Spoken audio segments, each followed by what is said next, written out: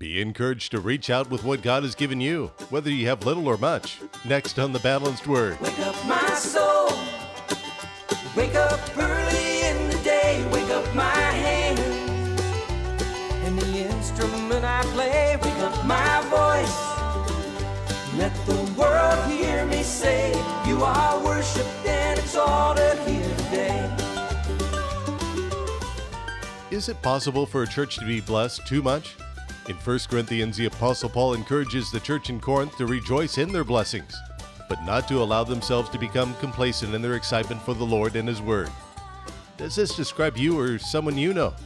We'll talk about it today on The Balanced Word with Pastor Dave Rolfe. Follow along as we get today's message in 1 Corinthians 16 underway. It's been a great trip through this book of 1 Corinthians, and this book Paul wrote to the church in Corinth, and they had a sort of unique set of problems in Corinth. From all outward appearances, they had it made. They were a prosperous, wealthy church. They were endowed with many gifts. They had great gifted people who were there, surrounded by some awesome teachers. And in every way, they had what you'd think a church would need to have to be a success. And yet they were plagued with something that we often don't think of as a plague. They were plagued with prosperity. See, a church that's going through persecution and hard times will often be the healthier kind of a church, because tough times will tend to purify you. It clears out the rabble. It causes people to just to focus on what matters. It kind of gets rid of the people who aren't really into it. And so often the healthiest churches are the ones who are going through difficult times. The churches who sometimes have the greatest problems, as in Corinth, are those churches where the people are really wealthy and blessed and talented and gifted, and they have all the programs and all the processes and all the facilities and everything, and yet beneath the surface of that often lies a series of problems, and that was the case in Corinth. Their pride, their self-centeredness, their competition among who had the better pastor. They were victims of their own success in a way. Communion had become a big party to celebrate who had what. And the gifts became things that were all about me and how glorious I am, an opportunity for people who were gifted by God to perform, to have an audience and a stage. Paul addresses so many of these issues with them. And as we've gone through the book, we saw him as he built up to that section on spiritual gifts where he explains that we need each other, we need to fit together. And then as we've gone the last several weeks through the 15th chapter, he focused on the resurrection. The reason he did that is because it's the biggest part of the gospel, the good news. The fact that we get out of here. The fact that what's going on down here isn't going to last. It'll one day be planted and deteriorate and result in an eternity with God. And a call from Paul really to stop focusing on things that don't last, but understand that there are things that we can do down here that will matter for eternity, and that should be the cry of our heart, really, to have eternal significance, not to be so focused on what we have down here. And so now as we come to chapter 16, he's sort of wrapping up his letter to them. Most of the serious doctrinal stuff is now out of the way. He's laid a great foundation. But here in chapter 16, in kind of his closing comments, as we will see today and next Sunday as we finish the book, he calls them to look outside themselves. It's really an appeal to outreach. He wants them to understand the church is not just your group of people there in Corinth. Yes, I'm impressed with you at all you have, but the church is bigger than just you and your friends. The church is bigger than just those immediately around you. And he calls them here in the 16th chapter to look beyond themselves and to understand that the body of Christ is large. Now, he begins to address a request for funds for the church in Jerusalem. The church in Jerusalem was, in contrast with the church in Corinth, they were really poor and really hard up. There were several reasons why they were poor. Remember, on the day of Pentecost, all these people came to the Lord. 3,000 people were converted in one day from all different countries. They had been in Jerusalem, most of them on business, but now here they heard the gospel, and many of them stayed, but they didn't have jobs. They didn't even speak the language, and so it was tough for them, and that partly led to some of the poverty there in Jerusalem. But also, as you read through the book of Acts, you see that the church in Jerusalem got all excited about being one in Christ, and so they began to experiment with communism. They decided, hey, let's just pool all of our resources, and then we'll just all share with everyone and have everything in common. Well, that experiment in communism didn't work very well, as it never has ever in the history of the world. In their case, right away, you had a couple, Ananias and Sapphira, who claimed they were giving all the money from selling land, but actually they were holding some of it back. And as a result, they were slain in the Spirit right there. They were both killed because of lying to the Holy Spirit. That was a rough start to their little communal sort of way of living. But what happens when you try to do communism? God hasn't set us up to work that way and to live that way, really. It's a wonderful ideal. It's a real warm and cozy idea. But the truth is, if everyone pools all of our resources, it ends up being disastrous for everyone, as it was for them. Because people who are gifted in business, for instance, well, now their resources are gone. They can no longer provide employment for other people. They can no longer invest in a way that's productive.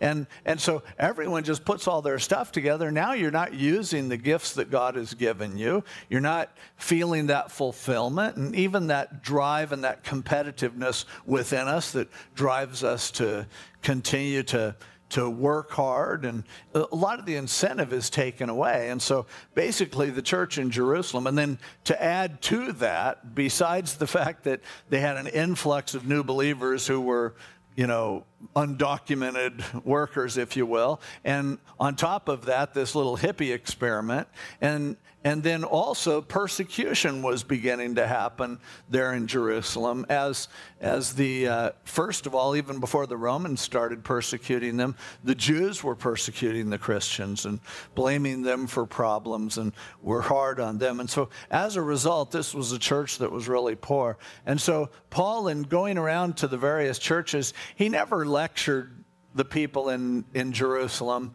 and told them, this is your fault. You brought this on yourself. Now live with it.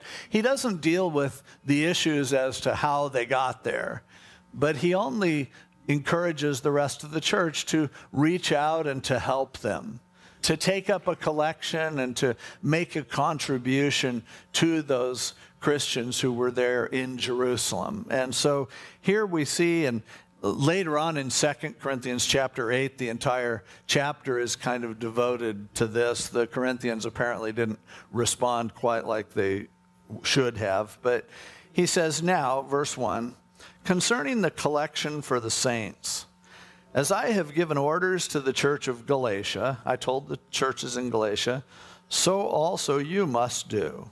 On the first day of the week, let each one of you lay something aside, storing up as he may prosper, that there be no collections when I come.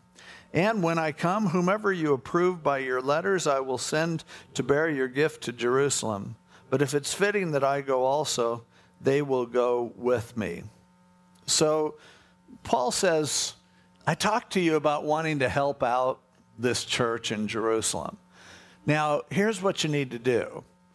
Each of you needs to just start putting something aside as God has prospered you, as you've been blessed. And then on Sunday when you come to church, and by the way, this is one of the indications that they would assemble on Sunday instead of on the Sabbath. The early church chose to meet on Sunday because that was the day that Jesus rose from the dead. And so he said, begin to save up what you have, And then when you come together, then lay that aside. Kind of like when you get to the end of your week, if there's money that's left over, put some of it aside so that you can put it together as a church. And then when you are able to send it to Jerusalem, you can do it. He said, I don't want a collection taken when I come. I don't want to get up in front of you and beg you to give a big emotional appeal and everything, and then you've got to give till it hurts. I want this just to become a way of life for you.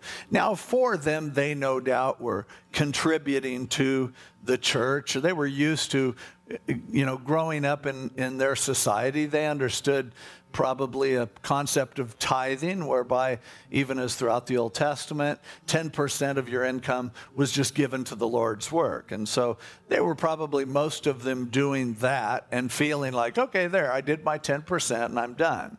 Now, the New Testament never commands anything about a 10%, but you have to understand the Old Testament to see what he's talking about here. In the Old Testament, you had to give 10%. That was like a tax.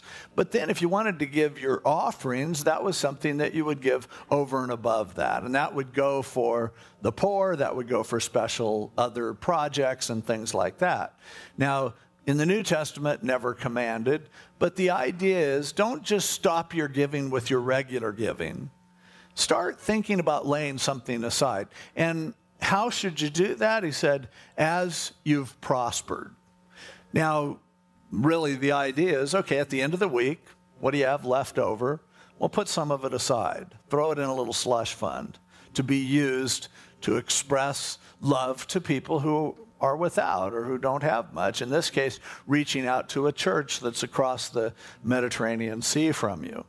Now, many of us would say, well, fortunately, I'm off the hook there because I haven't prospered. At the end of the week, it's all gone. So, yeah, God, you can have whatever I have at the end of the week, but paid my bills and there's nothing left. And yet, which one of us could say that God hasn't prospered us? It'd be kind of embarrassing the way we live and the things that God has done for us if we ever, any of us, acted like, well, there's just nothing extra. If you're buying $4 or $5 cups of coffee, come on, there's something extra. You could skip that cup of coffee or go ahead and have that new one at McDonald's that's cheaper. You go eat at Claim Jumper. At the end of the meal, you're totally stuffed. I've never eaten at Claim Jumper whenever I felt like, it was good, but I just didn't have enough. You eat it and you're just stuffed until you're sick. And then they bring out that 8-layer mother load, and it's like, I think I can cram it in there. Let's do. Isn't that the way we live our lives? Just seeing how much we can cram in, and then we go, yeah, too bad I don't have anything extra. If I have something extra, maybe if I have a dog, I'll take it home to him. But, here he's going, God has prospered you. And we all, if we look in the mirror, we have to realize, boy, God's been really good to us. He's been so generous to us. We in this country, we in this county certainly have so much more than almost all of the rest of the world. And what Paul's suggesting is, can you stick a little of that away? Now, he's not at all saying you need to live on the bare minimum and then don't have anything else to. No, that's not. God makes it clear in his word that he blesses us for our enjoyment because he loves us and wants to be generous to us. And so there in 1 Timothy, when Paul says, talk to the wealthy people and tell them, hey, enjoy what they have, but remind them also to share. Remind them also, to not set their eyes on their wealth and to focus on it. And really, that's consistent with what he's telling these wealthy Corinthians. He's just saying, look, you abound. You are prosperous. Now, how about every week putting a little something aside? Why? So that you can express in a tangible way to the children of God who are in other parts of the world, that you realize that the body of Christ isn't just our little group here, that the body of Christ extends to God's people all over the world. It's not that they could just support the Jerusalem church. Certainly, that's not what he's saying. But a tangible gift, an offering, an extension of concern that just says, hey, I'm thinking of you. And in this case, as he says, pick somebody to actually go. You approve the people, and they can go, and maybe they can go with me to Jerusalem and hand over this gift to the people there in Jerusalem. Now you'd think, wait a minute. Why did they need, and there are people who look at this and say, oh, Paul was so above reproach that he didn't want to handle the money himself, and so they had this check and balance system and everything, and hey, that may have been part of it, but I think more than that, he wanted the Christians there in Corinth, who were so prosperous, to understand that this is an outreach. This is an opportunity for you to connect with brothers and sisters who you haven't met. And it will mean something if one of your people will go personally and deliver the gift. And will do this. Because it says so much more than just writing a check or than just, I'll just PayPal it to them and they'll get it and it'll be fine. It's like, no, why don't you pick somebody to represent you and actually go and do this? Now, we here in the United States so often lose perspective on what's going on around the world. And we understand, if we look into it a little bit, that there are people in other parts of the world who are suffering for their faith. Many of them who are getting by on almost nothing, starving. And here, the gospel is going out and they love God and they even have no idea of how we live. And I think Paul here is exhorting us, put a little something aside and think about maybe even going yourself to go and say this. Now, I used to never bother going on like missions trips myself because I felt like, what can I do over there? I don't speak the language. What difference am I going to make? And so I'll give, but let's just ship the money over there. And I used to be really down on short-term missions trips because I would think we're spending so much money sending our people over there. And I would think we'd be better off just sending the money over there. But here I see this, Paul going, no, get somebody from your group to go personally. Because I think that a human presence even means more. Not only that, when that person from Corinth would go over and see the need, they come back and report on it, and it inspires everyone else to get involved as well. And so I think this is really important. I try to get out at least once a year on a missions trip. I don't like to be away from church. I don't really like to be away from home. I really am not, really appreciative of new and exotic menus, those kinds of things. But I understand that for me to put myself out of a comfort zone a little bit and to go and do it, when people see that someone from over here loves them enough to go over there, it just means something that you can't quantify in terms of dollars and cents. And where does the money come from? Well, come on, we're so prosperous. God has given us such an abundance. And I think that the idea here is sometimes, hey, when you go to Claim Jumper and they bring out that 8-layer devil's cake or whatever, how about just going, boy, I could do that and just stick it on my credit card and I wouldn't think of it. But how about I'll just take that $6 or whatever it is, and in my head right now, that's going in the slush fund. And now, if that's something that really would ruin your dinner, you could do what I do. When I go there, I'll just go ahead and pass up on the salad, and I'll put the money for the, and then I'll eat the cake. But no, not really. But throwing a little something aside, how about when you're going out to lunch and just think, I'll get something a little cheaper, and that's going to save me $3, and now that $3 is going into a fund. Just to put it aside so it's there, so that it's not like, oh, I found out about a need. Now, where am I going to get the money? I'll go into debt to do it.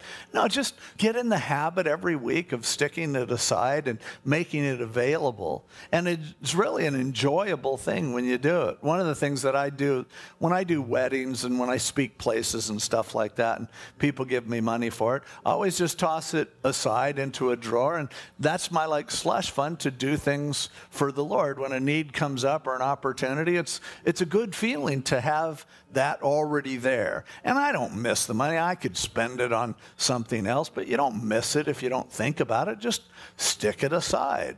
And, I know when we go on missions trips, often the missions board will allocate an extra $500. And whenever we go on the trip, we take $500. And the idea is, let's find something cool to do with this $500. And there are other times when, I remember one time we were in Thailand, and a girl in our church had saved up her money, and she had a little over $100, and she said, can you go do something for the orphans in Thailand with this money? And so we're like, yeah. So we have all this change and everything, and we took it over. And with that money, we took all the kids from the orphanage in Chiang Rai, and we thought we'd take them out for ice cream. Well, we took them, got them on a boat. They went down a river. They went on elephant rides. Most of them had never ridden an elephant. We did that, then bought them ice cream, all on $106 or something like that. And what that says to those kids, they know that there's a church over here and there's somebody over here that's thinking of them and saying, hey, I want you to have a fun day. I want you to be blessed in this way. And when we take money somewhere, it's like burning a hole in our pocket. We're like, oh man, what am I going to do with it? It's the greatest feeling that you get since you were a kid and you got money and you were like, oh, what am I going to do with this?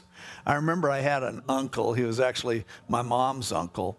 And we thought he was really rich because every time there was a family get-together, he'd pull out a wad of $1 bills and give everyone $1.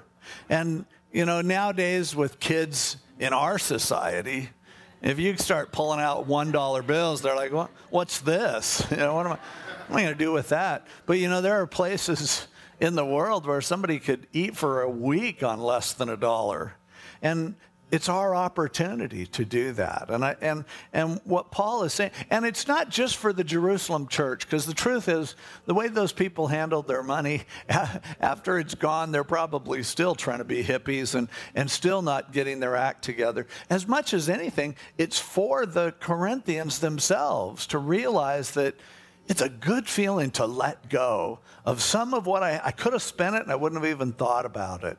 But instead, what I have, I stuck it aside, and it could say, God loves you, to someone who, isn't going to hear that otherwise. You're listening to Pastor Dave Rolfe on The Balanced Word and part of a study in 1 Corinthians. Hear it again online at thebalancedword.com. Or give us a call and request a CD at 949-362-7475. That's 949-362-7475. Pastor Dave has taught through the entire Bible, and we put it onto a USB for you. It's our featured resource right now, available for a donation of $30 or more. Request it right now at thebalancedword.com or call 949-362-7475. It takes a team to bring these shows to the radio every day, and your financial and prayerful support is really an investment, helping to reach thousands with the truth of God's Word. Thank you for standing with us with either a one-time gift or ongoing monthly support. Again, go to thebalancedword.com. Dave Rolfe is the pastor of Pacific Hills Calvary Chapel and loves to meet and greet his radio listeners. Visit us on a Sunday morning at 8, 9:45, or 11:30. Those outside the area can live stream at ccpacifichills.org. Would you like someone to pray for you? Send that prayer request over to us at thebalancedword.com by clicking on Contact or call 949-362-7475. Pastor Dave shares helpful and encouraging one-minute messages on Facebook and Instagram. Check it out at CC Pacific Hills. Here's what's coming up next time. We all can't go, but we can all send, we can all encourage others to go. We can say, hey, here's an opportunity. Go and represent us and do this. And so look outside yourselves. And if a kid has an opportunity to do that, it can change their life too. You know, you go, oh, a bunch of kids going to Europe. Big deal, you know, it's like a vacation. Can they do something over there that someone over there can't do? Who knows? But I know this, that there are some kids who are going to be amazed that a kid from the United States took time off of their summer vacation to just come over and talk to them about Jesus. And I know that our pastor who's over there and his family and other missionaries will just go, it was so nice to have some kids from Orange County to come over and to do this. More about reaching out, going out, and sending out on the next Balanced Word with Dave Rolfe, a presentation of Pacific Hills Calvary Chapel in Aliso Viejo. Wake up my soul, wake up early in the day, wake up my hands, and the instrument I play, wake up my